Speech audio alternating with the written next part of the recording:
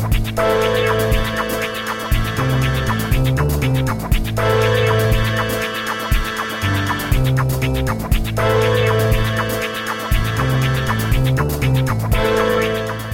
and welcome to Quote Unquote Guilty, the only guilty pleasure podcast with air quotes in the title.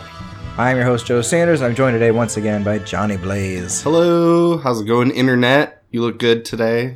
Have you been losing weight? Did you get a haircut, Internet? You've been working out. How are you doing, Joe? Does Really anybody good. ask you that in these podcasts? Sometimes. The ones who care. Yeah, I'm doing well. You know, my semester's just wrapping up. When this comes out, it'll be like right at the end of the semester. Hello. I'll just be kind of finishing up and grading and Joe moving into summer. Joe teaches Defense Against the Dark Arts. I do. At our local college. So in case you're new.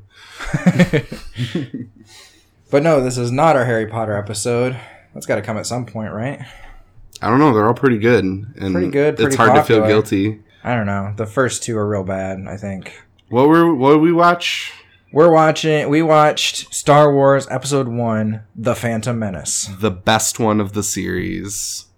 I'm not that bad. I don't actually, I know I'm very tolerant and easy with all sorts of bad movies. World-class Star Wars prequel apologist. At least that's what I'm hoping for. I'm going to put that on my resume because I am definitely a prequels apologist. I'm like a politician up there lying my face off about why this movie's good.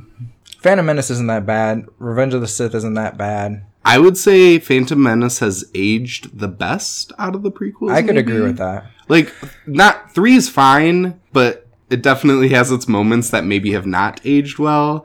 But I think Phantom Menace, I was rewatching it today. It's like a classic, like, so bad it's a good movie. And it's very watchable and enjoyable. And it's very brave as far as Star Wars movies go because it's probably the most different from the other movies. I noticed that watching this time too. I was like, man, they're not like going to blow up a big death monster or big death planet. They do blow up a giant circle in the sky, but it's just like a droid. It's control much less ship. important. Yeah. It's not. It's just like part of the overall assault, and I like that a lot too. Definitely. And it gives Anakin something to do during this big assault.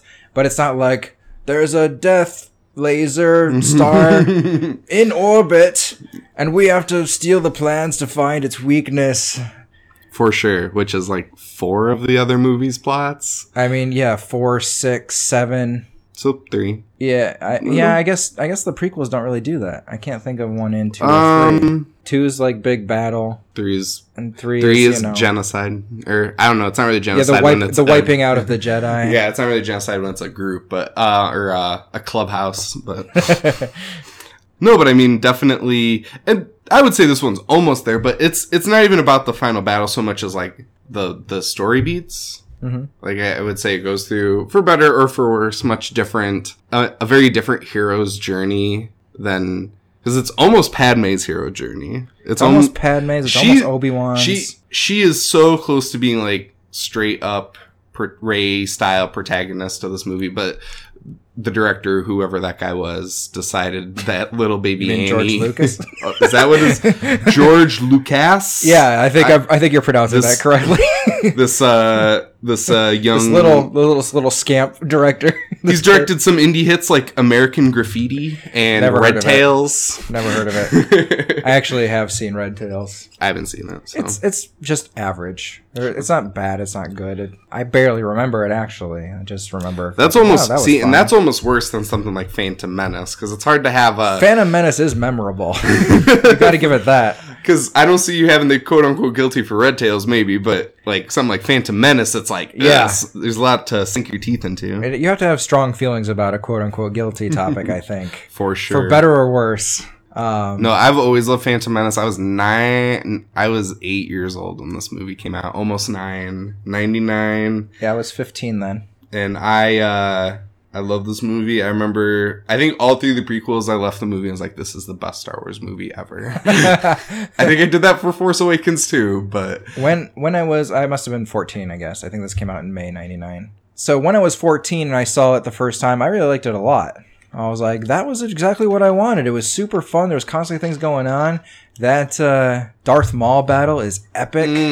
Benissimo. The pod racing is very actiony and good. I liked it at 14. I was like, I want to go see that again in the theater. And I went back and saw it again. I was like, yeah, it doesn't really hold up as well on second views, but still super fun. And then it took a couple. I was like, man, this just gets worse every time I see it. So then I went years without seeing it.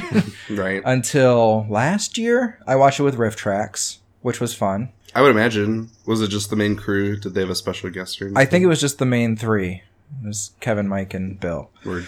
I'm pretty sure. Sorry if we forgot you, special guest, whoever you are. I'm pretty sure that one didn't have a special guest. I could be wrong. But then I watched it the other day for this. And I was like, watching it with like an analytical focus to like kind of break it down and really question the plot points and the politics of it. I think that was maybe the most I've enjoyed it since I originally saw it. Yeah. Well, the politics of it, while they make sense, are very like kind of stodgy.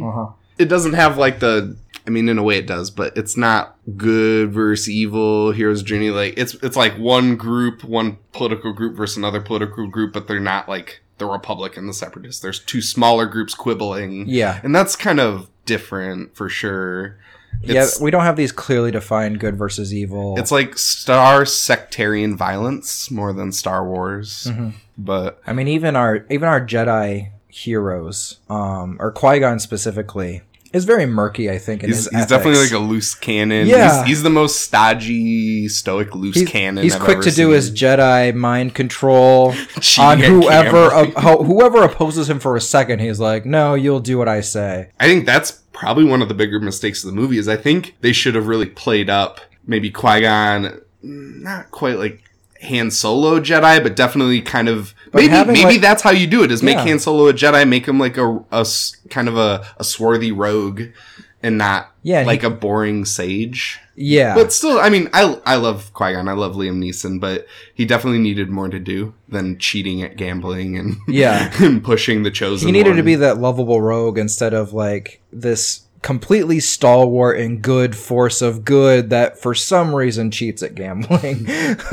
He needed that chosen one. Got to do what you got to do. Got to do what you got to do. Like I remembered him going against the council's orders and training Anakin anyway. I was like, no, he pretty much just goes along with what they say. Well, yeah, he's kind of like trying to find his loophole. He's like, I'll figure it out when I get back perfectly alive from this mission.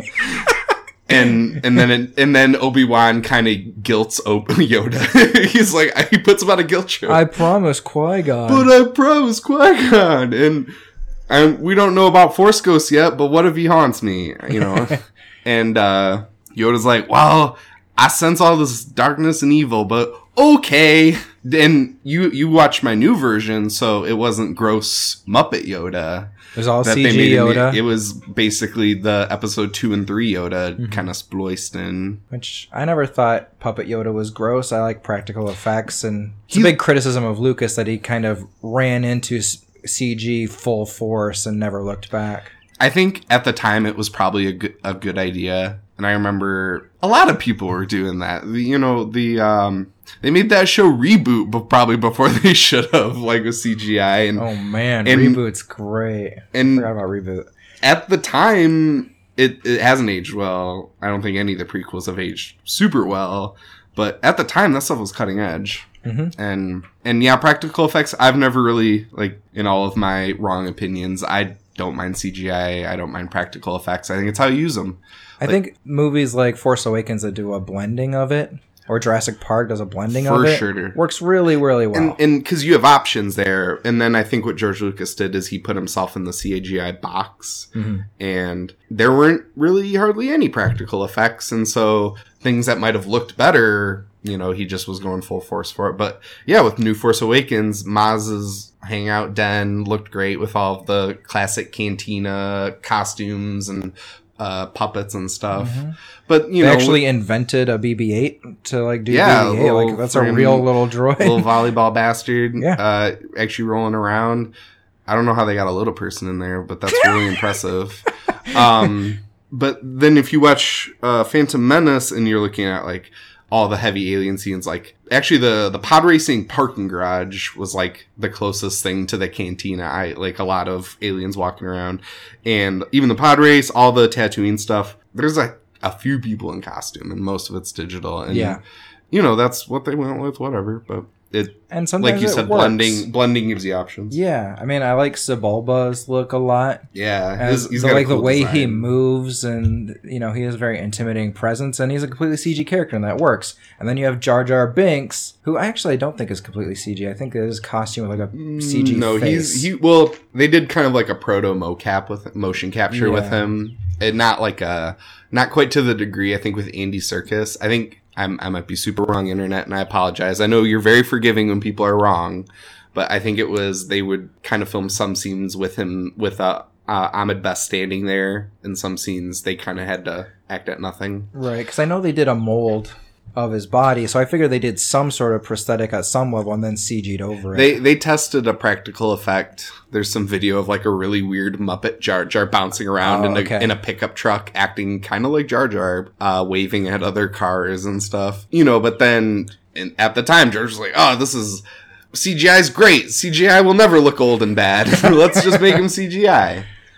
Let's just talk about Jar Jar. I just need to get this out of the way. I love episode 1, but I've always loved episode 1, but I acquiesced that Jar Jar's terrible. And in many ways, I don't disagree with that. But I was babysitting one time, and that kid was like, let's watch episode 1. That's the one with Jar Jar. Epiphany. Jar Jar's not for me, 20-something young man. It's for kids. And this movie's super duper kids movie. Yeah. Like, getting stabbed through the guts notwithstanding.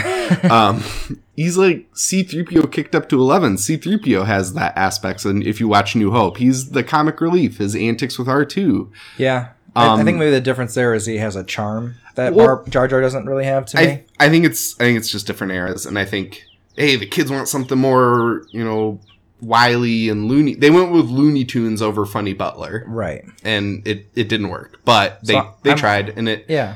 I'm all for having like elements that kids can enjoy and respond to, but they just went way too cartoony. And that's his problem. That's why he's there, and I accept his presence. And it doesn't help the movie, but they've done a lot with him and expanded other Star Wars books and the TV shows, and even the next movie in episode 3. Like he goes to a pretty dark place, like basically putting Palpatine into Emperor powers. Is he in episode 3? I remember in episode 2 when he does the Palpatine thing. Oh, it was episode 2. I'm pretty sure. I think because in episode 3 he was in background shots. That's right. He's like, you see him at the very beginning of episode 3, I think, and you see him really sad over a dead Padme, but he barely does anything in that movie. Yeah. But yeah, in episode 2, they kind of trick him into giving Palpatine powers, which is oopsie. I remember watching that in the theater. I was like, it's fucking his fault. He did it all. But spoilers, in some of the newer books they've been putting out, they've been kind of tying some loose ends, connecting the first 2 trilogies to Force Awakens. And Jar Jar is basically a broke, lonely pariah at Naboo. Yeah, I heard he's like a street performing clown or something. And adults will have nothing to do with him, but kids like him. I see what you did there, book author. That was very clever. And kids like him, and then like the story in the book is like, it's like, why doesn't the adults like you, Jar Jar? And Jar Jar's like, I fucked up. At one time, I made a very bad choice. One time, I ruined the whole universe. So these things happen. 1 or 2. I refuse to do the voice, by the way. I'm not going to do the voice when I'm making fun of Jar Jar. I'll say the words, but I don't want to do that. It's like 1 or 2 little bitty accidentes. 1 or 2 little bitty accidentes. And so I think in the broader sense, Jar Jar has been redeemed to me. But watching this movie, it's hard to... Jar Jar is still hard to watch. I watched it this time specifically with the fan theory in mind that Jar Jar is a Sith Lord. Have you heard this? No. Really? I watch a lot of theories, and I've heard like joking stuff, like he was always in cahoots because they're both from Naboo, him and Palpatine. But it is a legitimate theory. I didn't even think of that connection. Yeah, I mean, I've read it online or heard about it online. Where the idea is that Jar Jar is a Sith Lord, and he's orchestrating all of this to put Palpatine into power. Well, in the original, slightly different. In the original pre-Disney continuity, the Captain Panaka, the main guard for Padme, he actually becomes a Moff for the Empire later on. Oh, really? And they make depending on the author, they were making suggestions that Panaka was always kind of in on it with Palpatine. And I was thinking about that watching the movie, you could kind of see like Panaka's walking around with Palpatine, escorting him and stuff. So But I could see it's funny. Hey, they make him a general. What kind of secret behind the scenes connections did he need for that? I noticed that too. I was like, man, in the Star Wars universe, they just throw the title general around to anyone. There's like General Skywalker and General Solo later. It's like, really? General Solo turned up at the battle at the last minute because he had a moment of conscience? Well, you see in Star Wars, they don't have like private, first class. It's like you're a goon or you're a general. Maybe a captain in the middle there. It's a very binary military. No, I noticed that too. It's like, damn, he really moved up the ranks there for basically just helping them start talks. I feel like Jar Jar's way too lucky to not be Force sensitive. I actually made that note. Jar Jar is what you get when you put all your points into luck. He's no too intelligence, lucky. no dexterity, no strength. All your stats are into luck. I don't even think I noted it until like during his at the end battle where he's whipping the gun around with his foot and just happens to kill like 4 droids. I think that's when I started. He was like, that is some insane luck. Yeah, those are some crit hits. I was on like, the D20. that's just him. That's just his midichlorians at full blast. Maybe that's why Anakin, Jar Jar got some of his blood on that thing Qui-Gon was using to test, and he sent Jar Jar's blood instead of Annie's blood to Obi-Wan. Jar Jar's the chosen one, ladies and gentlemen. Oh, that's a whole other Take that theory and run with it. I do like the whole chosen one thing. Well, I think here's what I like about it. No, you go and then yeah. Like the Messiah thing is really heavy-handed, but I like the idea of a Messiah character that's destined to be evil. That's really interesting to me. It's like, imagine retelling the Jesus Christ story. It's like, but Jesus fucking killed everybody because he didn't want to get crucified to a fucking cross. He was the Messiah for the Old Testament's God, not the new one. But they always say he's going to bring balance to the Force, and honestly, he did. And did he? He left, besides all the extra characters who did secretly survive and extra books and stuff, in the movies, at the end of episode 3, there are 2 Sith and 2 Jedi. Okay. And mostly because of him, and so... And I see what you're saying about people have brought this up to George Lucas. It's like, at the end of episode 3 and beginning of New Hope, there are 2 Jedi and 2 Sith, basically. And George Lucas, that's not what that means. Because George Lucas is very, like, good, evil, but good is in the end stronger, but evil is just the quick way. And so, Word of God, the creator of the series doesn't agree with that, but that's kind of what it looks like, is... If his destiny was so murky, because it was supposed to be, because he was supposed to wipe out the bigger group. Who knows, if the Sith were in charge, he would have wiped out all the Sith. I assume most people think of like the end of Jedi where he redeems himself. That kind of works too, but I don't even think that brings balance to the Force, or maybe I don't understand what bringing balance to the Force means, but the Jedi are pretty much an endangered species after that. Yeah, there's exactly one after that. Well, besides yada yada, this and that person surviving. But as far as the movies go... Yeah, this is just the one. The Last Jedi, if you would. Yeah. If you will. Alright, we got Jar Jar out of the way. Liam Neeson is great. That is my very first note. Liam Neeson is great. Jedi in general, a little too great for me in Phantom Menace. What's that? A little too great for me. Liam Neeson? Jedi in general. Oh. Are a little too great for me in Phantom Menace. How do you mean? Well... It doesn't seem like they're ever in any danger. Well, I mean, until they get stabbed. Well, yeah, like I think the Darth Maul fight is separate from what I'm talking about. Sure, here. Like that feels fighting the battle droids. Yeah, that feels high stakes. That feels like real life and death, and anyone could die, and that's done really well. But everything leading up to that with the Jedi is just I got superpowers and I can do what the fuck I want, and I'm never in any danger. It was kind of it was an interesting choice to go. It's so different from how Obi-Wan and Luke act in the original series. Mm-hmm. I can see kind of what maybe Lucas was thinking. This is their heyday. This is when, they've been practicing for years and there's tons of Jedi and it's a stronger organization. So the Jedi are stronger individually because of that. But then they kind of like, well, why does Obi-Wan fight like an old man?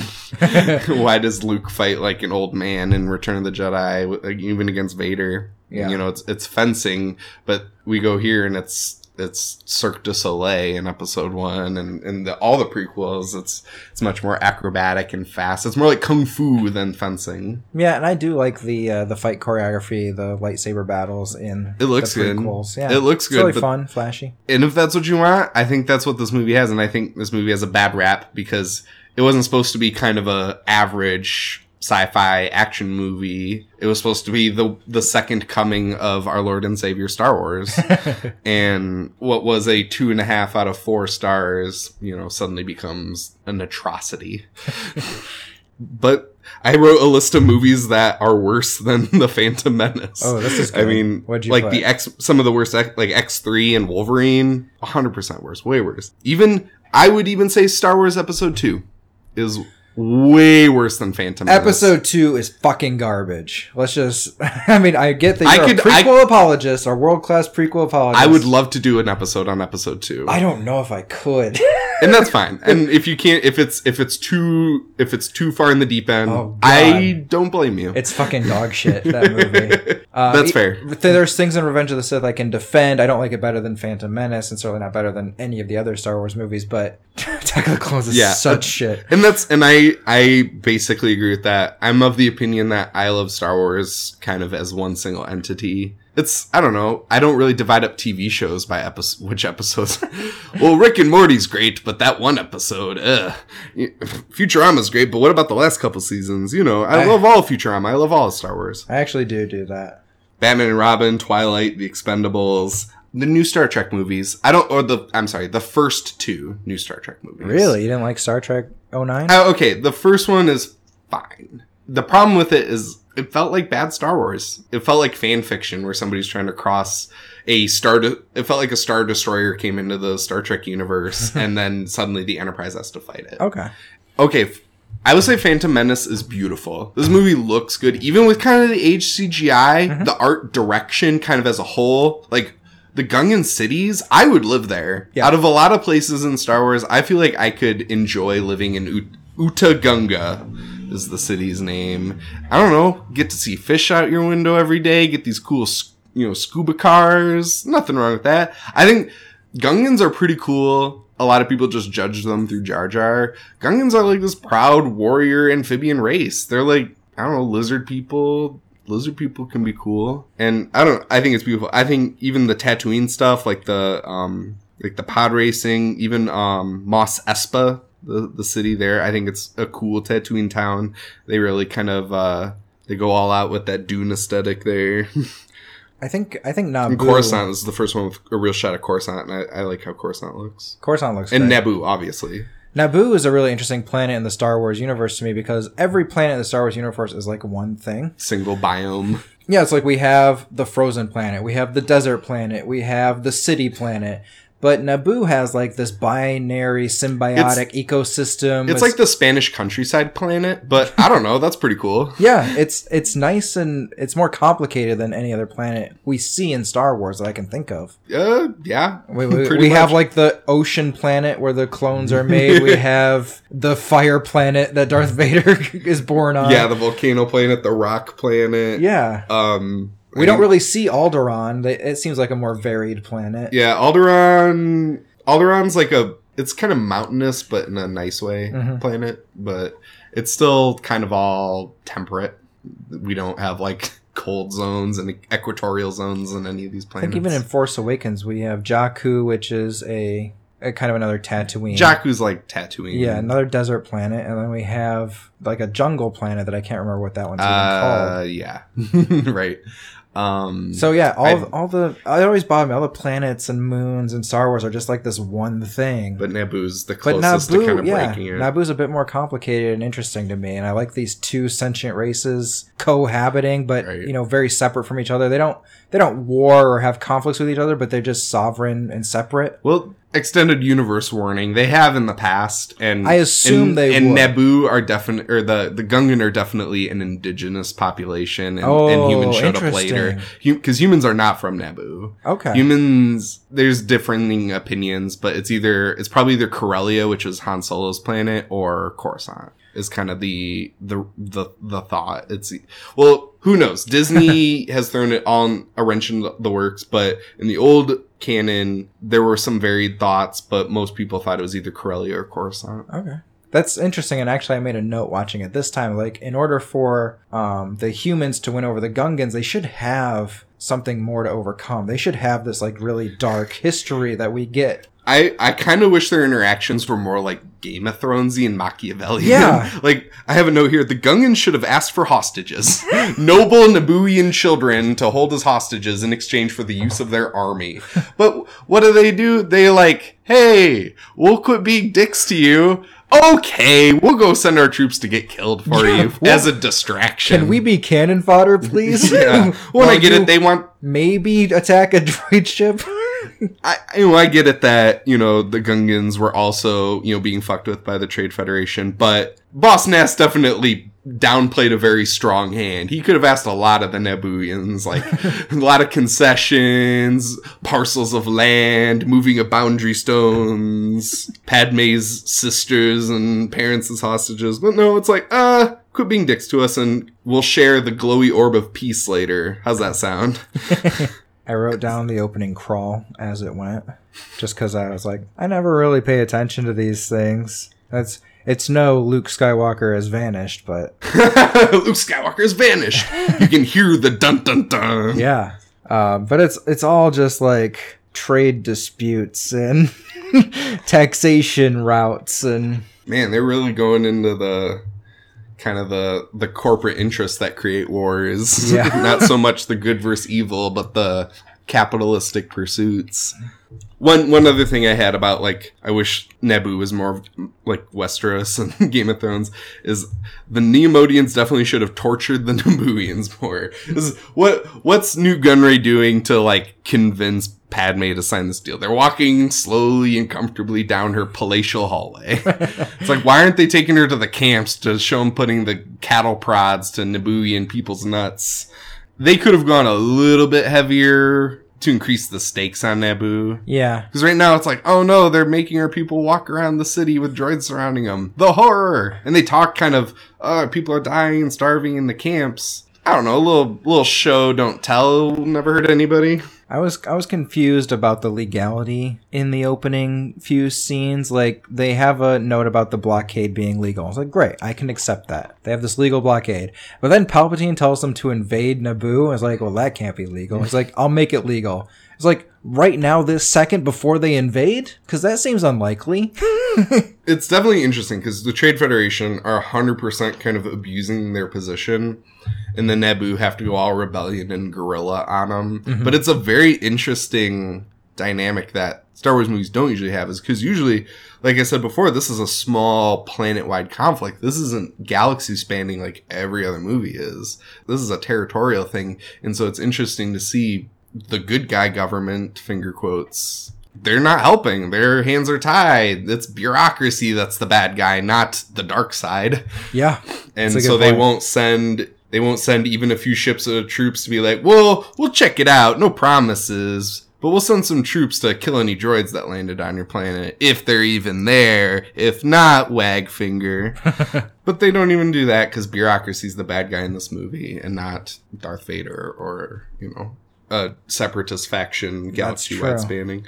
They also don't question the legality of their order to murder the Jedi. Do you want the extended universe explanation?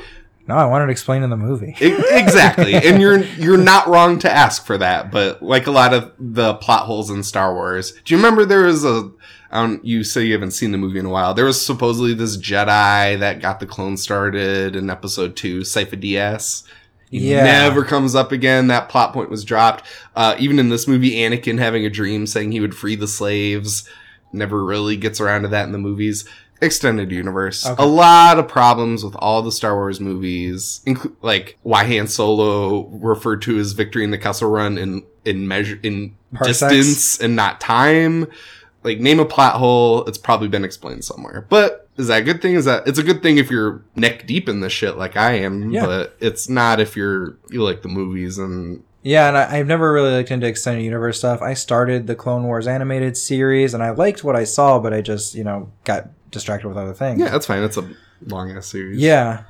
So I'm all for, like, exploring this universe more. But really, at the end of the day, what you need to know has to be in these movies. For sure. Or else it just is lost. I would love to find somebody who knows almost nothing about Star Wars, has seen no Star Wars movies, and have them watch Rogue One and see how they do. I don't know if Rogue One would make even a little bit of sense. It would be like kind of a weird sci-fi movie where you probably think you're missing some stuff. It's like, I feel like if you watch Rogue One with no knowledge, you will know you're not getting the whole story. Rogue One, they'd probably do better with than Phantom Menace. Phantom Menace is a lot of like forward references and like, ooh, isn't this important? But if you had no idea what a Star Wars movie was, all of that would be lost, and you just may probably be confused as to, because certain things like... I'm going to say maybe, but at least this movie had the benefit of being allegedly the start of something. Yeah. You're not wrong about call forwards. You're not wrong that, this was actually made after 3 other movies, so that will have to happen. But, I mean, that's why they made the machete order. But there's little things like, Yoda isn't confirmed as Yoda until the very end of the movie. So if you don't know who Yoda is, you don't know who Yoda is until the end of the movie. That's a good point, because they talk about Yoda. Yeah. Is Yoda Samuel L. Jackson? Exactly. They mention Master Yoda a few times, and then they have scenes with Yoda, but they don't say Yoda, Master Yoda. He's just this weird puppet guy who's passing judgment, and at the end is like, oh, that's Yoda? I wish they'd established that. I feel like there's another character where you don't get their name until way late. There's a lot of weird choices as far as droids go in these movies. Well, it's like anthropomorphizing, humanizing them. Yeah, giving them human traits, which I get. The thing that really doesn't weird me out, but confuses me in Phantom Menace specifically, but I'm sure maybe the rest of the prequels too. The droids in this, the little Roger droids. B-1 battle droids. The B-1 battle droids. I've never understood why they need to talk to each other to communicate. Well, Star Wars is fantasy. It's barely sci-fi. It's sci-fi because they go into space. Yeah. If all this was happening on one planet, this would be a fantasy series. And midichlorians notwithstanding, which I also would love to talk at length about. Yeah, we can get into midichlorians. But there's magic. We don't know how crap really works. In droids... it's not Isaac Asimov droids. These are droids, robots filled with magic, not science. It never bothered me before Phantom Menace, because we have droids talking to each other in the other movies. But these droids specifically, and I think I put my finger on it this last time watching it, they're controlled by like a hive ship that controls all of them simultaneously, and when it goes down, they all shut down. It's like, that makes even less sense for them to communicate with each other by speech. They do have a general too. If you see a droid marked with yellow, yeah, that's a general B-1. Why? No reason. Is it like a part of the signal goes down? All right, I'm stepping in. It's did the signals go through that one droid and then disperse? We don't really know. Well, then you just have to take out that one droid. That's not a good battle strategy. OOM9. That's his name for you people who care about this. Wow, you know a lot. You know all the things. I have a whole list of minor characters who I just wish I knew. Like Rick Oley, that's the pilot that he's in the final battle, but he's the main pilot in the ship they escaped Naboo from the first time. Okay. I had a theory when I was a kid that guy would eventually be Boba Fett. Super wrong, but that's what I thought. I bet that guy's super cool. He's a good pilot. I bet he could be Boba Fett. This isn't really relevant to Phantom Menace, but what are your thoughts on Boba Fett?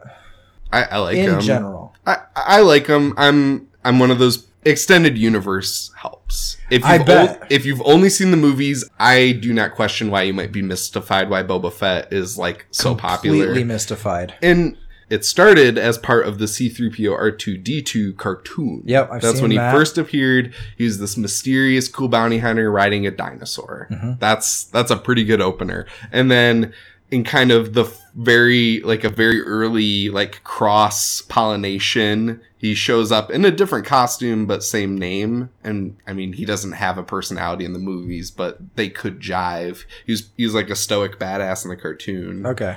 But Boba Fett is the universe's most badass bounty hunter who's always gets his mark. He doesn't work for the bounty hunter guild. He runs solo, and only total awesome bounty hunters can pull that off. And so this mythos has built up around him, and they got to shoehorn him into stuff. I almost like that his mythology in the universe mirrors his mythology in our world. It's like, oh yeah, Boba Fett's awesome, but why? I don't know, just because. Just because. Because he was a clone of another really awesome guy. Yeah. I don't know. Who also didn't really do anything. Who also died very innocuously and suddenly. George Lucas always toyed with the idea of having like a final like throwaway shot in Jedi of like Boba Fett clawing out of the Sarlacc. Anyway, I was like Rick Oley, the pilot, the random characters I like, the one like Captain Gungan, the Panaka, Padme's captain. But that's what the extended universe is for, and it's hard to get all that into a 2-hour movie. Since you're more familiar with the extended universe, what do the Sith want revenge for? I could do a whole freaking podcast. That might be fun, doing podcasts on like the sort of background stuff, but okay. The Jedi and the Sith have been angry siblings, and they're like rival religion. They follow the same religion, but different ways of doing it. Like Protestants and Catholics kicked up to 1 billion.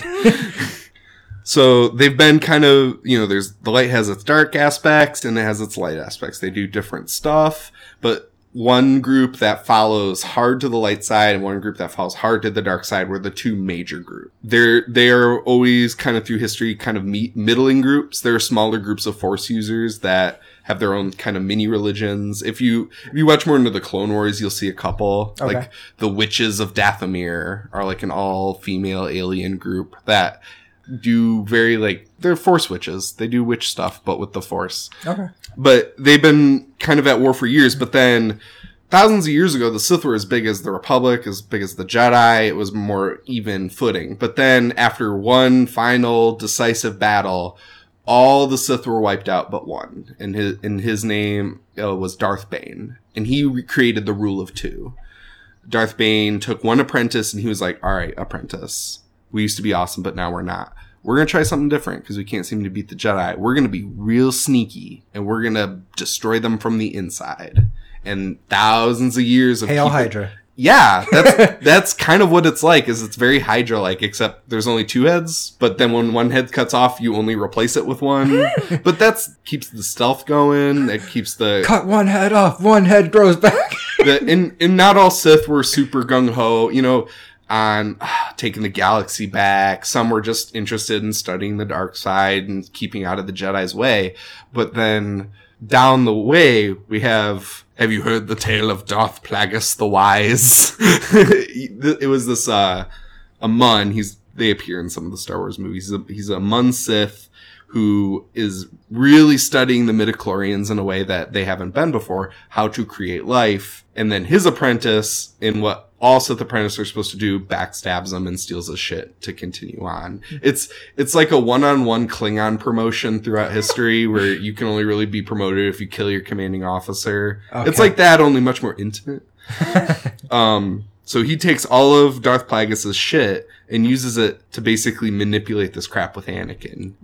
Who knows, but basically he creates the Chosen One. He creates his own mole, basically, for the Jedi. And you definitely need Extended Universe to get it, but Anakin was kind of Palpatine's real masterstroke, was getting him into the Jedi Order and manipulate. That's really cool. But he had to keep following up. Like, if he had just let Anakin run around, who knows? But that's why Shmi had her little Virgin Mary episode, was Palpatine fucked with her midichlorians and made her spontaneously conceive. But then, he was this rapscallion on Naboo, rich noble dude, and then he runs into Darth Plagueis, and Darth Plagueis is like, you got some pretty good Force juice in you, sir. And there was a good reason why the Jedi never caught on to him. To Palpatine took him in, because he's very powerful in the Force, and then he takes, I think he has one apprentice before Maul, but then he has Maul and Dooku. But by this time, he's already got the wheels turning on his running both sides of this galaxy-wide conflict and kind of 1984ing himself into power. Like, you have to give up your rights for safety. Interesting. And so he did what the Sith wanted to do and basically take over the galaxy. But then he probably should have started making more Sith. But he doesn't, so whatever. Yeah, I would have liked to see the good and evil a bit murkier. Because I think, thinking of the Sith as a religion that has been wiped out by this other disagreeing religion. And that's what it is. Like that can be really interesting if they're not just fucking evil. And I mean, that's kind of how George Lucas, for better or for worse, set up the Star Wars universe. Is dark is evil, basically. Like, if you follow the dark side, you're going to turn into a gross, ugly old man. But if you're on the light side, you're going to be beautiful and live a long time. And with our modern sensibilities, Star Wars would be really cool if it was more kind of murky, but some parts are, some parts aren't. It's one thing I really liked about Rogue One was it explores this expanded universe a bit with like, why does the Death Star have this Achilles heel? I was like, oh, someone put it in there on purpose to fuck with them. And it's like, so the Empire does have dissent within the ranks and all this stuff. It's like, it's really complicates it in an interesting way. When that stuff is explored, when the murkier sides of Star Wars are explored, that's when I think it really takes off. Mm-hmm. There's a new series right now of Darth Vader comics. It's from Darth Vader's point of view, and he's a bad guy, but how is he being a bad guy? And what are his conflicts with other bad guys and good guys? And it's really cool. But then, he takes in kind of this wayward archaeologist, and she's helping her with stuff, but then he doesn't kill her at the end. He decides to spare her for another day. And, it kind of is exploring that he's not just this one-note enforcer, kind of how he's originally written in New Hope. Mm-hmm. Before all of this crap with the Skywalker dynasty. And when, like, Rogue One, like you said, the guy who designed the Death Star, at least the canon, was a conscientious objector. Mm-hmm. That's cool. You don't see that a lot. Like Finn, it worked for Finn too, with the First Order. Who put that Achilles heel in that droid control ship? That's the movie I want to see. Anakin shot one generator and that thing went up like a candle. That thing he shot fair. Like one generator that he slid into. He started up his ship again, shoots it, and the whole thing goes fucking up. Like, who built that exhaust port into that ship? Can we watch the story about the droid who just doesn't like the Trade Federation? His name's Roger. Roger 1, a Star Wars story. Let's talk about pod racing. That's kind of my next note. Okay. Pod racing's cool. I like pod racing. Cool. I remember Wee Youngster, when this movie first came out, pod racing was probably my second favorite part after the Darth Maul fight. Yep. I played the video games. There was one kind of bad one, but then there was a really good one that was set up more like a NASCAR video game. I think I played the pod racing video game too. There was more than one? There were a couple, because there was the big arcade cabinet one that was really cool. You had like the two-hand joysticks. No, I played like basically. The Nintendo 64 game. And then there's like the one that came out for computer and N64. But there was a second one. It was Pod Racing Revenge, Pod Racing Unleashed. It was the second one. It was only out for PS2. That game was incredible. Yeah. Like, pod racers had like health bars. Once they were knocked out of the race, they were out. So if you got knocked out of the race, you were done. And it was more true to how it kind of was in the movie, and it worked, and it was really fun. I should look into that, see if I can get a copy. I still have a PS2. If you got that, hit me up, because I would play the fuck out of it. It's a pod racing extreme. That game was fun. Unleashed, I want to say. Okay. Something like that. But I was like, I would watch the hell out of it. If NASCAR was like this, I would watch this. It's definitely an out of nowhere, this has nothing to do with the rest of the movie moment, but what's wrong with a little world building? Mm-hmm. How do people enjoy their sports? What do people do for fun? Yeah, I have no problem with the sports scene. It's maybe a little long. Like, do we really need 3 whole laps where we see like kind of the whole thing? When I was rewatching it today, I was like, man, this is much longer than I remember it being. And I think that's its weakness, and maybe why it's not as well liked. If it was 1 or 2 laps, maybe people would remember it more fondly. Yeah. And not I think they could have made 1 lap work. Like, there's this route that you race through and you end up back where you started, and that's it. Like, you could make that work. But after just make it really big. Time seeing the final turn, it's like, ugh. Yeah. Gross. It doesn't work for real life NASCAR either. And that's a circle, and they go 100 times around that. Turn left. Turn left. Turn in left. Exciting space movie, it doesn't work. But it's well done, I have to say, for what it is. It's pretty. All the different pods are really cool. Mm-hmm. Each of their designs, they're unique, but they all kind of follow the same. I could picture like the national or the galactic governing body of pod racing standards that have to enforce this. It's probably some old hut. Oh yeah, the Hutts definitely run the pod racing game. I would assume that's why they're not too interested in cleaning up like the Jawas out there shooting at people. That's part of the thrill. The Tusken Raiders taking pot shots. Yeah, not Jawas. Tusken Raiders. It gives it that Mario Kart quality of chaos in there. Yeah, but I really enjoyed it. More alien white trash, maybe too. I mean, that's kind of what Tatooine is. It's the boonies of the universe, but more hicks and their broken down hover trailers, tailgating before the pod race. Warwick Davis out there. Warwick Davis is there. Yeah, he's floating around. You also see him. I think you see him again in the like parade at the end. Oh, really? He looks like I saw it just at a glance, but he looked like he was in some sort of jester outfit in the crowd. He was just in Tatooine. He was just watching the race with that character gets Watto. Around. He was watching it with his buddy Watto. Yeah, Midichlorians.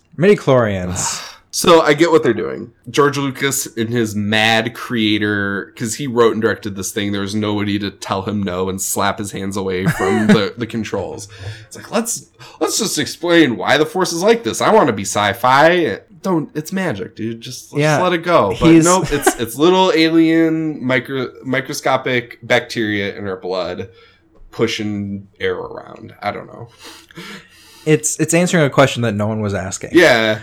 I was like, okay, there's these beings. They are in tune with this force. They can move things with their mind, and they're crazy intelligent and have fast reflexes, and we just accept that. And they're like, but also midichlorians. Like, no, George. If this is a kid's movie, that's not how you win the kids over. No. Like, the kid, I don't remember. I barely remember midichlorians, like, or thinking about them in my first few viewings. I was kind of like, oh, okay. But then, like, you're gonna lose the older people who kind of see what you're doing. Why?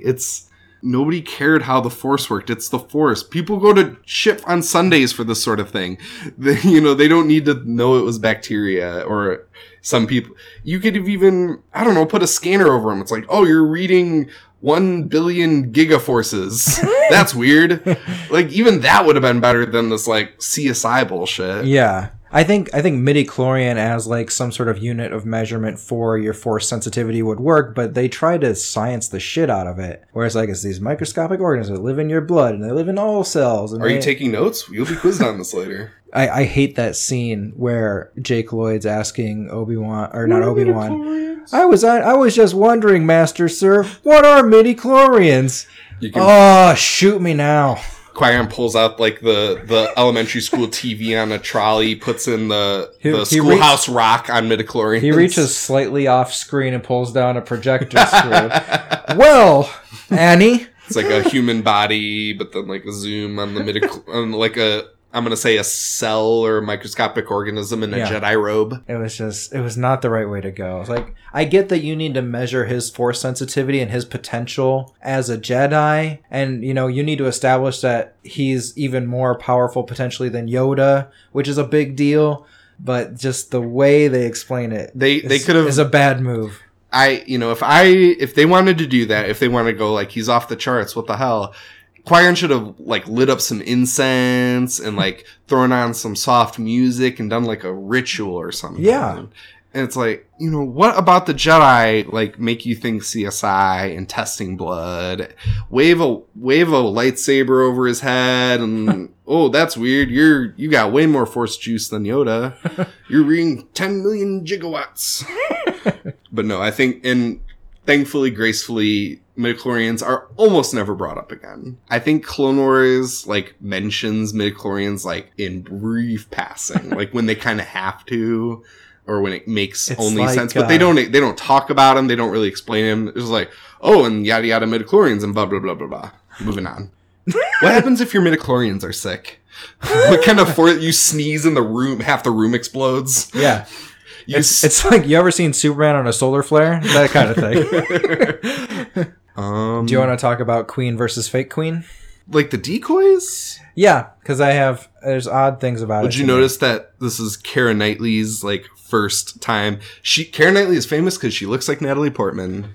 Yeah, apparently, like when they were in their Amidala getup, they looked so similar that Knightley's mother could not tell which one was her daughter when she was on set. I see what they're doing, and they kind of did make it pay off in the second movie, in episode 2 at the beginning there. They made having a decoy make sense. Oh, that the decoy got murdered. Okay, that was probably a good idea. But for like this movie, it's like, it doesn't. Yeah, the decoy doesn't really pay off. And also the decoy like has all of the powers of Queen while she's in Queen mode. I was sort of gleaning that there's maybe like code phrases, because Padme as handmaiden would like say things to the Queen, and so I was interpreting it as like this is like ancient Queen handmaiden code. Okay, like she's actually like, we are brave, my Queen. That's code for like, we're doing this. Then why send Padme to clean R2-D2 and stay behind to do Queen shit?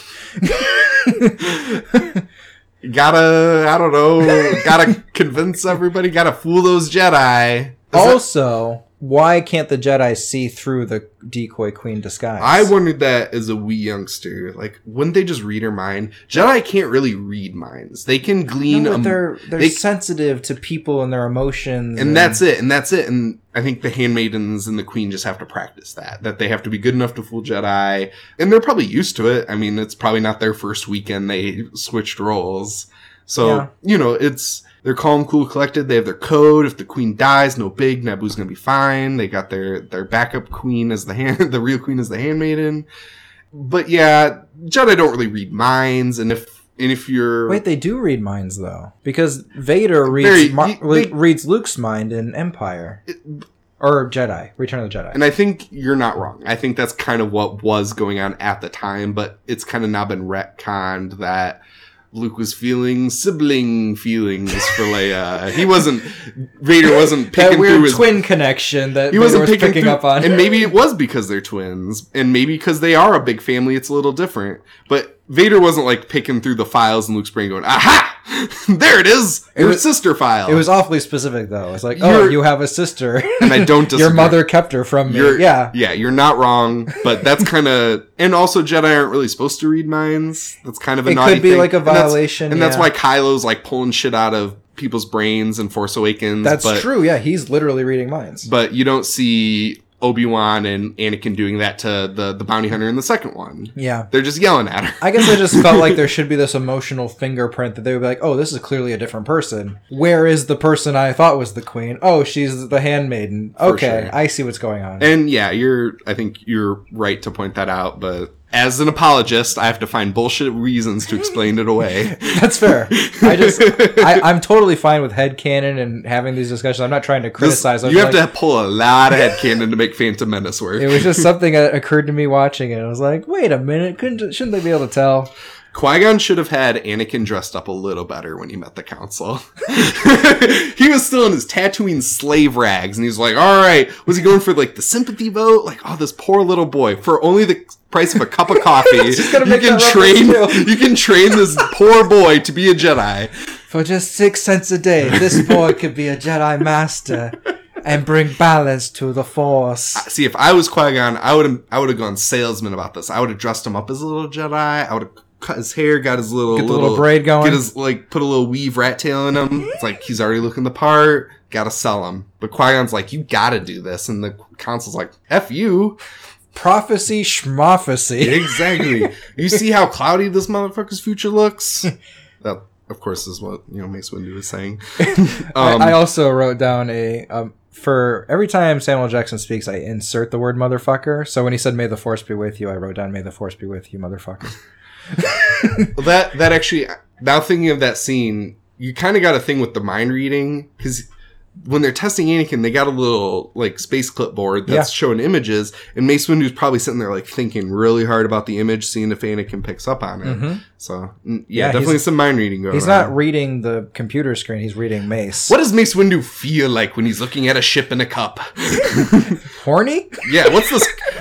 Oh man, this fucking ship looks good. I wanted one of these when I was a kid, but my dad wouldn't let me get one. You're thinking of a hot rod ship, aren't you, Mace Windu? Damn, you got me. But I'm not training you. Evil little bastard. Evil little bastard. What are the other Jedi towers for, do you think? They're only in the center one. What are the other 4 for? Dormitories? I'm thinking one's if a Jedi gets in trouble, that's more of at the judge box and the juror. Sure. For Jedi Law and Order, maybe even non-Jedi, when they're arresting somebody, they take them up there. One's like a rec room. School.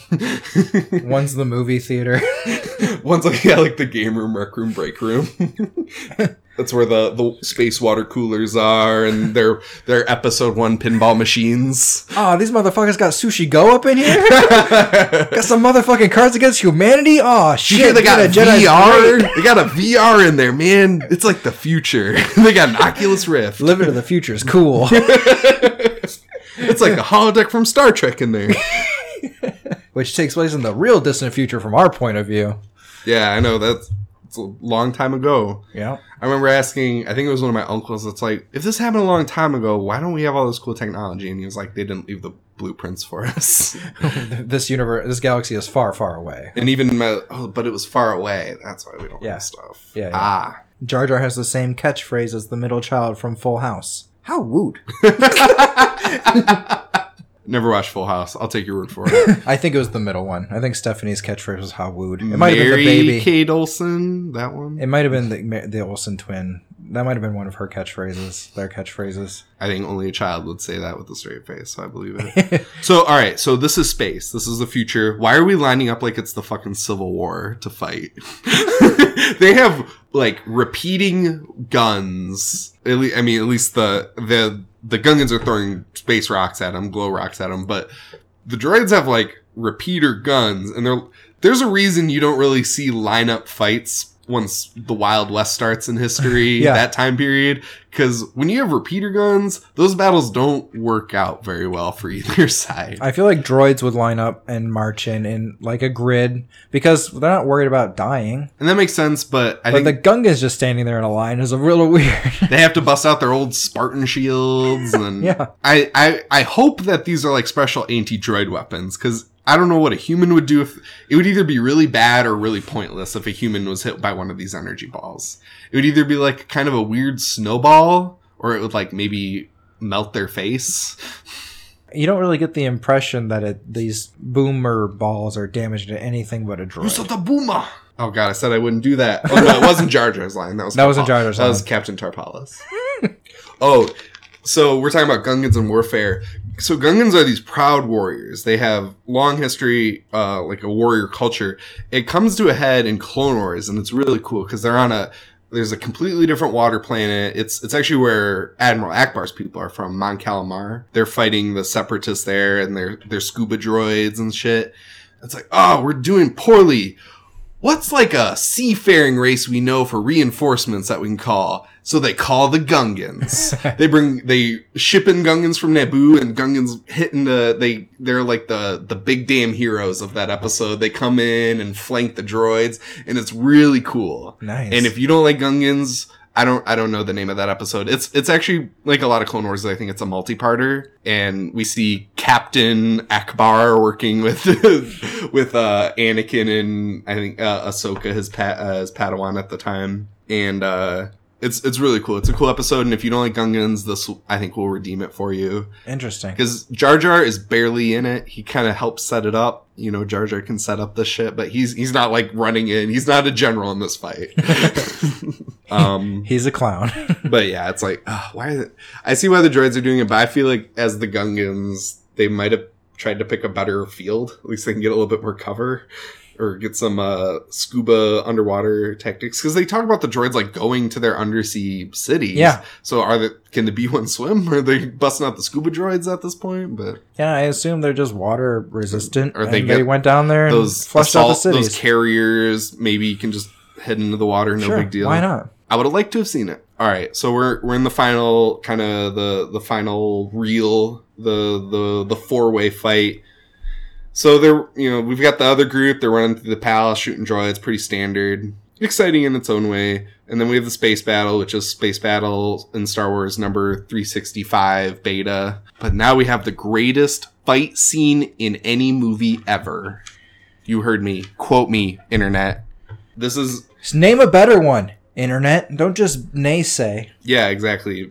Give me a list of better ones, and I will tell you why you're wrong. It's one of the great fight scenes for sure, especially like hand-to-hand sword fighting. It's exciting. Like the double-bladed lightsaber blew my little kid mind when I saw that. Yep. Using the Force in the fight, like hitting Obi-Wan in the face with a handful of force, or throwing that rock into the panel to get that door to open. Darth Maul's a smooth motherfucker. Oh my god, Ray Park knocked it out of the park. Yeah. I found it funny. I was reading the IMDb trivia, which, of course, is Star Wars movies. There's a ton of trivia about this movie. I mean, they just listen to the commentary and just start listing fun facts. Yeah, and then they tie in extended universe stuff to explain things. It's it's really long. I don't even think I finished reading it. But among the trivia was all the directors Lucas went to try to get to direct Phantom Menace. He tried? He didn't? He wasn't? He did not want to do it. Really? I did not know that. He went to Ron Howard. He went to Spielberg. He went to Lawrence Kasdan. What would episode 1 have looked like directed by Spielberg? Why didn't they take it? Did it say why? Was there specific reasons? Kasdan is on record for, I think he was offered to write it like he did Empire and Jedi. And he said, no, this should be your movie. This should be your thing. Which sounds like a real polite way to say no. Because fuck that. That's a bad idea. Because, of course, he co-wrote Force Awakens. So once you take Lucas out of the mix, he seems fine with writing Star Wars. Maybe he saw what he wrote by not jumping into the prequels. Maybe he's like, I can't let it happen to the next trilogy. I might have actually written down some of the other directors. Ron Howard, Robert Zemeckis, Steven Spielberg were all approached by George Lucas to direct the film. It doesn't say why they turned it down. Who knows? Maybe they read the script. Because the script is also definitely a weaker point. I mean, who's to say it couldn't have been improved by somebody in the trenches with Lucas and not a bunch of yes men? Watching the making of documentary of episode 1 is painful. I've seen clips of it. I'm sure. Have you seen the Mr. Plinkett episode 1 review? Yes, I think so. Yeah, and and they show clips from it. That's where I've seen clips. He cuts them very he cuts to the bone when he cuts those clips. Yes man, George Lucas rattling off whatever, who knows if it's good and bad, and people just yeah, George, that sounds great. Him going through all the art and stuff, and just I don't know if he asked for any redos, but he just grabs stuff, and it might look good, but then that kind of process doesn't work as well for writing and for directing actors. Totally. Picking a cool alien is not the same as getting an actor to feel what he should be feeling. Yeah. And getting a child actor to understand what the hell they're saying. And you also hear stories about those yes men, those people who worked on it were yeah, it sounded weird to me, but it's George Lucas. He's a legend. Do you remember? I felt like he knew what he was doing. He knew what he was doing better than I did. And I was yeah, it probably sounds pretty good, George. He is the mad genius creator in the room. And did you make a multi-billion-dollar franchise out of 3 movies? No, you didn't. George Lucas did. Do you remember what you felt like? Do you remember when you saw the first trailer for episode 1? Do you remember where you were? I don't remember where I was. I remember I was in my dad's computer room and he was like, hey guys, there's going to be a new Star Wars movie.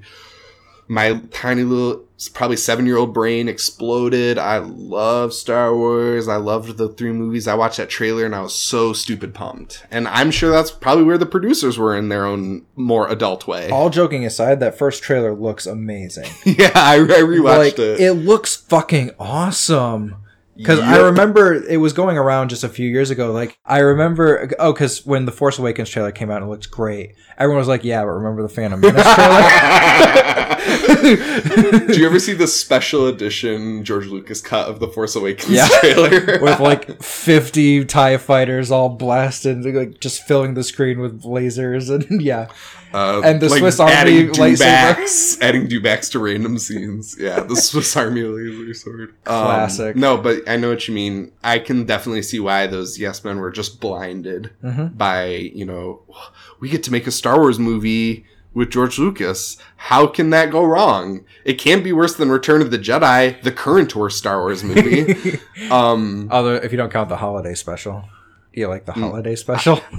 I'm gonna say I'm a huge Star Wars fan. I've never watched it. I never want to. I never will. I've seen enough clips to know I would probably die. Enough inside, it would probably hurt me. And I love myself. I will not do that to myself. All right, that's fair. I can't recommend watching it, even no matter how diehard a Star Wars fan you are. I've read the synopsis. I've read a lot of the backstory. I will not sit down and watch it. You've clearly seen the cartoon where Boba Fett's introduced. That's part of it. I've seen not all of the C-3PO or R2-D2 cartoons, but I've seen the Boba Fett one because I have a Boba Fett onesie. So I've seen that one. I've seen a bunch of different episodes. I've seen a couple of the Ewoks cartoon. Did you ever watch the Ewok cartoon or seen it? No. It's not very good. Don't worry about it. Yeah, well, who at the time the producers and stuff, they couldn't have known Force Awakens. Phantom Menace would have been the shit show, for lack of a better word, that it was. And then by the time they were making the next two, it was like, we're here, we're already doing this, all we can do is improve on what. And so they fucked up with the second one again, but for whole new reasons, I will say. And that's, if you're gonna fuck up, you might as well fuck up for new reasons and not old reasons. So, Phantom Menace maybe strayed too far from Star Wars in a lot of cases, took too many risks. Attack of the Clones was so far up the original trilogy's butt, and not in a good way, and took whole new risks, and most of them didn't pay off either. But we're not talking about the second one. We'll save that for next time. Why you're wrong. Or never. And why episode 2 is you will live. It's not good, but you'll be fine watching it. Do you want some trivia about this one that I combed through IMDb for? Yeah, give me some good ones. Apparently during filming, Ewan McGregor would make lightsaber noises while he was filming his duels. I think I've heard and that they had to remove it in post. I love Ewan McGregor. I think he's great, and I think he's probably one of the better parts of the prequels, and I think Disney should bring him back. There's been rumors of him reprising his role as well as Hayden Christensen reprising his role. I think that's a great idea. I think so too. Hayden Christensen is a good actor. Yeah. I've seen him in stuff and he is fine, but he has the same problem Jake Lloyd had, the same problem that Liam Neeson had, is George Lucas was not the right director for those actors. Mm-hmm. And I think I've mentioned on the podcast before, but go watch Broken Glass with Hayden Christensen. Fantastic movie. Yeah. Even Jumper, which wasn't Jumper's a very good movie, fun. he was fine. Yeah. He's more good. Fun and lively than he was in the Star Wars movies. And even in Revenge of the Sith versus Attack of the Clones, huge improvement. Mm-hmm. He's way better. He's still not great, but he's it's almost night and day where he is for Revenge of the Sith versus Attack of the Clones. I would love to see Ewan McGregor reprise the role. He did not reprise the role for the cartoon, though. I mean, when you do Moulin Rouge, you don't do voice work. But he did the voice in Force Awakens. Yep. Well, I mean, like a lion. Yeah, it's like, what did somebody meet him for lunch at a Starbucks and be like, hey, say something Forcey into this mic. Road Force. Good. We'll get it in editing. Liam Neeson reprised his role a couple of times in the Clone Wars. Yeah. He did voice work as Force Ghost Qui-Gon, and there was deleted stuff. He was going to be in Revenge of the Sith, showing up near the end when Yoda was talking to Obi-Wan. It's like, hey, I just got off the Force phone with Qui-Gon. You will not believe what he found out. A, he's conscious. So originally, Liam Neeson was supposed to show up as Force Ghost Qui-Gon. Uh-huh. I don't know in what universe they thought that was a bad idea. Yeah, really? Why do you cut that? Yeah, it's like, oh, we're at the end of the movie. We don't want this to turn into the end of Return of the King, where we have to tie up 1,000 loose ends and end the movie 5 times. But nope, they ended up cutting that. And but he comes back as Force Ghost Qui-Gon in Clone Wars, and it's cool. And also Shmi. Yeah, the lady who played Shmi. I read that too. She reprises her role. She came back and did voice work for Shmi flashbacks. They did Skywalker, Shmi Skywalker, the mom. If you're not a giant nerd like we are, that's another character that's not actually named until the second movie. They don't say her name. That she had her name in extended universe stuff, and maybe at some point in the movie they would mention it. But yeah, it's not until Klieg Lars. Shmi's my wife. I did want to talk about the score during the Darth Maul fight. Yeah, let's talk about how this is probably John Williams knocks it out of the goddamn park. I would say not even Duel of the Fates, that little number. The whole movie's great. It is, but Duel of the Fates is maybe my favorite John Williams thing ever. Totally. 100%. It's a contender. But yeah, I think it's so memorable. It's It's really different from anything else he does. Like, there is, people say like, oh, John Williams, all his stuff sounds different. It's like, no, there's kind of a similarness to a lot of his scores, for sure. But that's really cool. You know, having kind of a theme and a style, that doesn't stop artists. Christopher Walken has made a career on being Christopher Walken in this and that. It's totally fine. You don't hire John Williams to sound like Danny Elfman, and Danny Elfman's the same way. Everything Danny Elfman. When you hire John Williams, you getting John Williams, and that poor dude is so old. Bless his heart. He did Force Awakens though. He did do Force Awakens. I think he's doing The Last Jedi. I think you're right. But he didn't do Rogue One. Don't blame him. But also, Rogue One has the worst music of any Star Wars movie, or at least I didn't even really notice. Exactly, and that's what I would say is the mark of bad music if you don't remember it. Well, you could. There's an argument maybe either way. It's not bad. You're not hearing a kazoo play it, but because you don't want it to like stand. You don't want it to really draw that much focus. And ideally, but John Williams does, but you don't care. Well, in a movie like Rogue One, I could see that. You don't want it. It's like why the Marvel movies don't really have super memorable music except for that one riff. That's the Avengers riff. Alan Silvestri, man. You don't want it to draw focus. Yeah. But then again, I still don't think the Rogue One music was that good. Anyway, Duel of the Fates, super memorable, super powerful, and it matches so well with that fight. Mm-hmm. Like I love the choral music in it. That's just a really great touch. But it's up there, I think, with Imperial March and the main riff. You know, that's like Star Wars, quintessential Star Wars. They need to bring that little number if they're gonna. Well, I guess did they bring back the Imperial March at all in Force Awakens? I think so. Maybe, or like a slight riff on it. I think they used it. Probably couldn't a little bit, if they found a way to bring back Duel of the Fates a little bit. I mean, Absolutely. if you have the right thing, don't force it. Yeah, but force pun. Force puns. That's also a force power. It's it's one of the lesser known. Yoda's not as good as that, and once he started, he kind of discriminated against the force pun users. It became a whole other sect. I mean, when you're 900 years old, you can shape a lot of generations of Jedi. Puns lead to fear. Fear leads to anger. Oh, gross. The queen is wearing the same thing on Naboo that she was wearing in Coruscant. When I don't remember what part. Oh, it's when she's meeting Palpatine when Palpatine lands on Naboo, like just before the parade. She changed her clothes. She was wearing something different in the swamp and in the fight scene. But I'd never noticed it before. She's wearing the same thing she wore in Coruscant, like right before she was about to take off and head home, that she's wearing when she meets Palpatine. Isn't she supposed to be wearing something new every scene? It's like, you brought that number back for the Chancellor? Well, part of me is thinking maybe they just changed up the green scene and shot that on the same day. Could be, it's like, oh, we can't afford one more costume and makeup job. We'll have the green screen showing something else. Now I'm trying to remember if Palpatine was wearing something different. I don't think he was either. I don't remember. I had never noticed it before until I watched it a couple hours ago. I didn't recognize Terrence Stamp as Chancellor Valoran until the end credits. Terrence Stamp. It's like, that's where I know him from. What else has he done? Superman. He was General Zod in Superman. Oh, hell yeah. That's totally General Zod. Yep. He refused to appear in the sequels because, quote, actors prefer to work with actors. Oh, who is that? Is he talking about Ian who plays Palpatine? Yeah, McDermott? Ian McDermott. Was that a riff at Ian McDermott? Could be, because it's the only person he really has a scene with. And Natalie Portman. And like a little, when they first land, a little bit of Natalie Portman, a little bit of Liam Neeson, but Ian McDermott.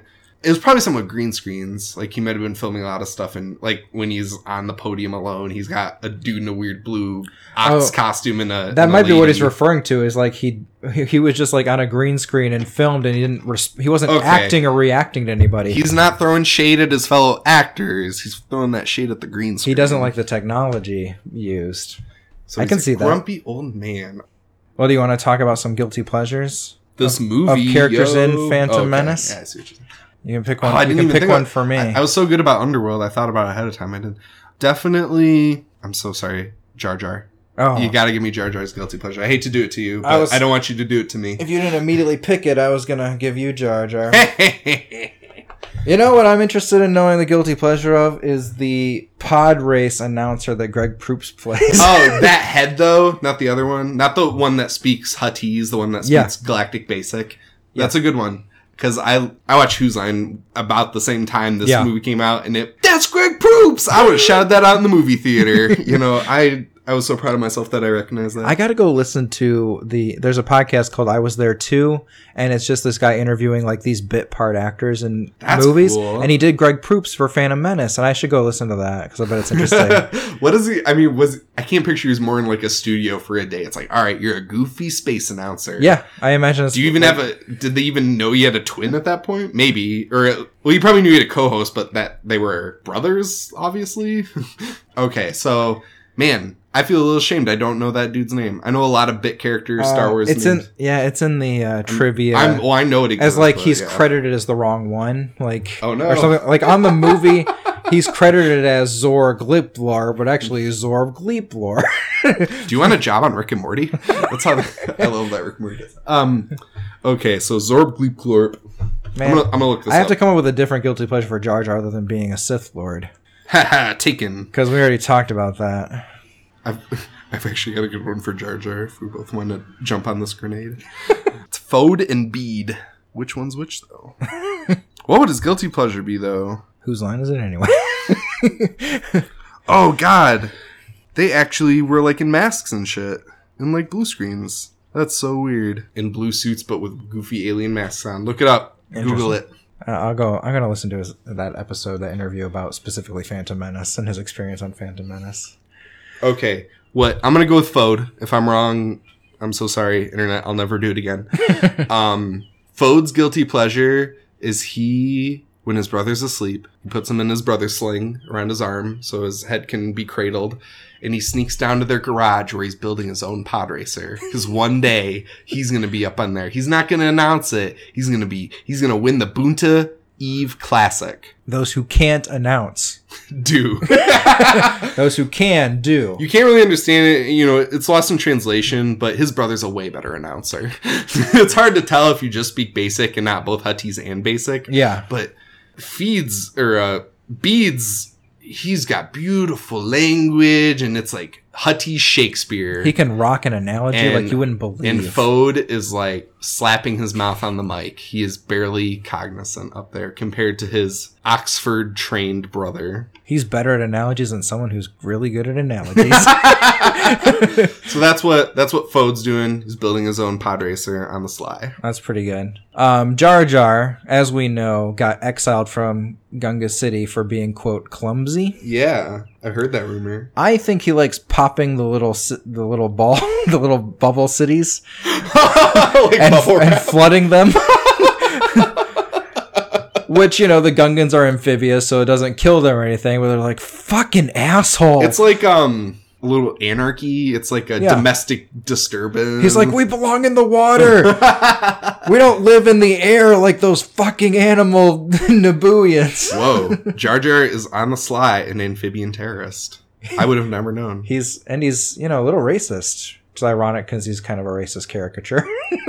I understand what's going on, but I'm going to tell you something, internet, about the whole thing about racist caricatures in Force Awakens.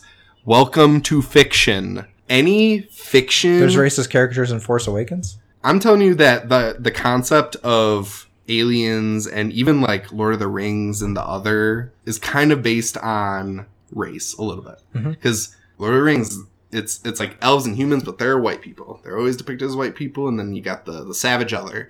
And that's Lord of the Rings is a hardcore example, but even like Star Trek... This goes all the way back to John Carter on Mars, and Tolkien and all this stuff. Is aliens and fantasy races are kind of all racial stereotypes, or like the idea of race almost played to parody. Yeah, there's only so many accents you can do. Exactly, and eventually you will run into, oh, that seems like an Asian, that seems like a black person based on our stereotypes. And I don't think Force Awakens was maybe, or I keep saying Phantom Menace. I don't think Phantom Menace was necessarily deliberate. Maybe it was, maybe it wasn't. It might have been just a 5-car collision of stereotypes just building onto each other, and they just were a little too close to home. I don't know. But it never bothered me when I watched it. I didn't notice it until it was pointed out, but now that it was pointed out, I see it, and it's a little caricature-y, and I can see the similarities, but on the other hand, Lord of the Rings is kind of a little racist with how they do orcs, and how they're kind of like they could be a snooty British person's idea of other races. And maybe that's a little heavy for this podcast, I apologize. We but, get heavy. And that's always been my opinion, is the Neomodians seem kind of like a shitty Asian caricature. Watto seems kind of like a shitty Jewish caricature. Gungans kind of seem like a shitty black caricature. I see where they're coming from, but I think go back and watch Klingons in the original Star Trek. Go back and read Tolkien. Even dwarves, which were good guys, they kind of had like a bit of the Jewish stereotype going on. Ferengi on Star Trek have had any number of weird caricatures that have been hoisted upon them. Ben Hooper pointed this out to me, that they're kind of like capitalist caricatures, but they've worn other hats too. Like they've kind of got this weird like Muslim vibe where women can't wear clothes as opposed to like have to be completely clothed and that so I mean, fiction's full of vaguely or veiled caricatures. And sometimes it's done to comment on these things in our world. Sometimes it's done accidentally, and for good or for ill, definitely. But that's why I think Force Awakens has taken a pretty brave step forward in actually having a person of color as a protagonist, and not shooing in an alien played by a person of color. That's why I think Force Awakens is so great. I think it's really diverse and interesting cast of characters. Yeah, no, and I think the diversity helps it, and I see it with especially with superheroes, as I look at a poster and it's got Captain America, Thor, Hulk, and Iron Man on it. I'm like, oh wow, it's 4 white guys, 4 white men. How's a girl to choose? People lose their shit when you try to like analyze it. Change the color of a comic book character. It's like, he was white in the comics. Fuck you. Well, it doesn't, and it's not as big of a deal when it's like a white person going to a white person, obviously. Nobody gave a shit when Power Rangers kept having different cast members. The Red Ranger's a white guy, and you made him a different white guy. It doesn't matter that, but when you're trying to expand it and, having that representation is important. Man, we are getting into like this. I'm a huge bleeding heart liberal about this stuff. No apologies. I'm all for it. Yeah. I grew up with so many people who I could have role models and looked like me, and I'm a straight white dude, and so I had pick of the litter. But I could, I grew up with other kids who were black, and they also had to latch on to white people, and that's not always easy. And it's nice that my buddy Thomas growing up next door, if he could have. When we were playing Star Wars, he could have been Finn and, felt more connected than him having to be Han Solo or something. Yeah. And I know you don't need race, but it doesn't hurt. They're not just being depicted as a half-masked alien or, something less honorable than the hero. It's a big, complicated topic that I enjoy talking about. And worth a whole podcast on it in and of itself. You have anything you want to plug to wrap us up? I'm thinking I love Odyssey Games. Odyssey Games is one of the local game stores in Kalamazoo. I'm deeply connected to it in ways I don't really want to elaborate on, but they're a great store. I go there all the time. I run D&D groups there. We do Star Wars RPGs a lot there. Just look us up on Facebook, see when times are. Mine's kind of a drop-in, drop-out D&D group. Some are, some aren't. So, but if you're interested in gaming, Odyssey Games is the place to be, yo. What about you, Joe? What do you want to plug? I'm trying to think if there's anything I've been watching or want to recommend. Rick and Morty season 3. I'll plug that. Did you catch the episode on April Fool's? I don't know where to watch it. You might have to do some less than honorable internet digging. I don't do that, so I might have to wait. It's not on like the Adult Swim app or anything. It was like a one and done thing. And then I had it on my Facebook. I shared, somebody else had posted the video, but it's gone now. Yeah. It was real good though. I was hearing a lot of iffy stuff about Rick and Morty season 3, but I heard some like behind the scenes stuff. Yeah, it's a complicated show, and I don't blame them. But it was an amazing opener. I'm sorry I interrupted your plug. What are you plugging? I just watched the first new episode of Mystery Science Theater 3000. It's really good. Yeah, it's great. Felicia Day. Felicia Day, call me. Yeah, it's everything you want it to be if you're a Mystery Science Theater fan. No, I'm a huge fan of. I love Patton Oswalt, I love Felicia Day, and I was very excited to see they're involved. Mm-hmm. I don't know the new Jonah Space Ray? Station dude. Yep. I've seen him he's on At Midnight a lot, and he's one of the co-hosts of the Nerdist podcast. So I was familiar with him when he was cast. Are they bringing back the same voice actors for the bots? No. I'm so bad. I'm a bad nerd. I don't remember the actors' names. It's like I can't remember who's doing the voice of the bots now. It's none of the original people are involved, or they're like... Joel Hodgson is running it. Okay, so he's involved, and the Riff Tracks guys, or at least Bill Corbett, is set to do reprise his role of Brain Guy at some point in this season. For sure. So I think they're not involved creatively, but I think they're in the loop and, going to be a part of it as it goes on. What else you got going on? Well, our discussion of race made me want to plug our episode of Last Action Hero, which got weirdly into race. Oh, I'm gonna have to. Pretty good. I'll have to bring that up. I'm so bad. I didn't even. I gotta finish listening to my last episode, Underworld. I just finished that today. I think it sounded pretty good. Ladies and gentlemen, I beat the table way less than I did last time. I'm super proud of myself. I'm proud of you too. Thanks. This is gonna be much better. I almost did a couple times because I'm such an emotive hand gesture talker person. Oh man, this is my 4th time, so I'm in the 5 Club next time. You do the 5 Club like SNL, right? Yeah. You get a card in a champagne room or something. I don't really track how many times people have been on, but I'm always happy to come back. Yeah, totally. We're supposed to do an Alien tie-in one. Yeah. That's coming out not super far in the future. It's just a couple weeks from this coming out, actually. Dang.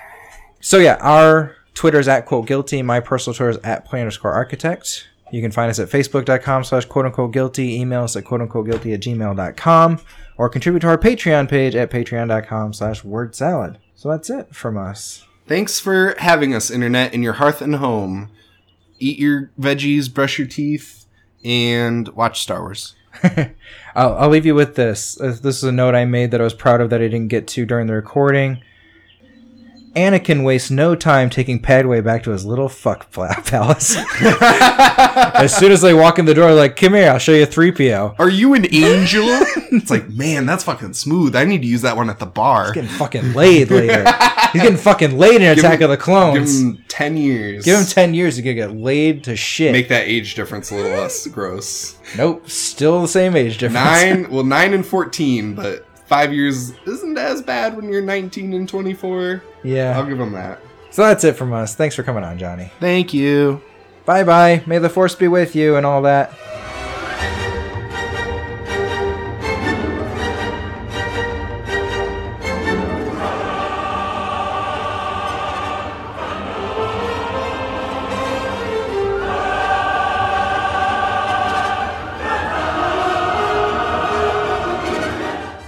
This podcast is a Word Salad production. Wonky oranges, righteous dragons. I'm done with this.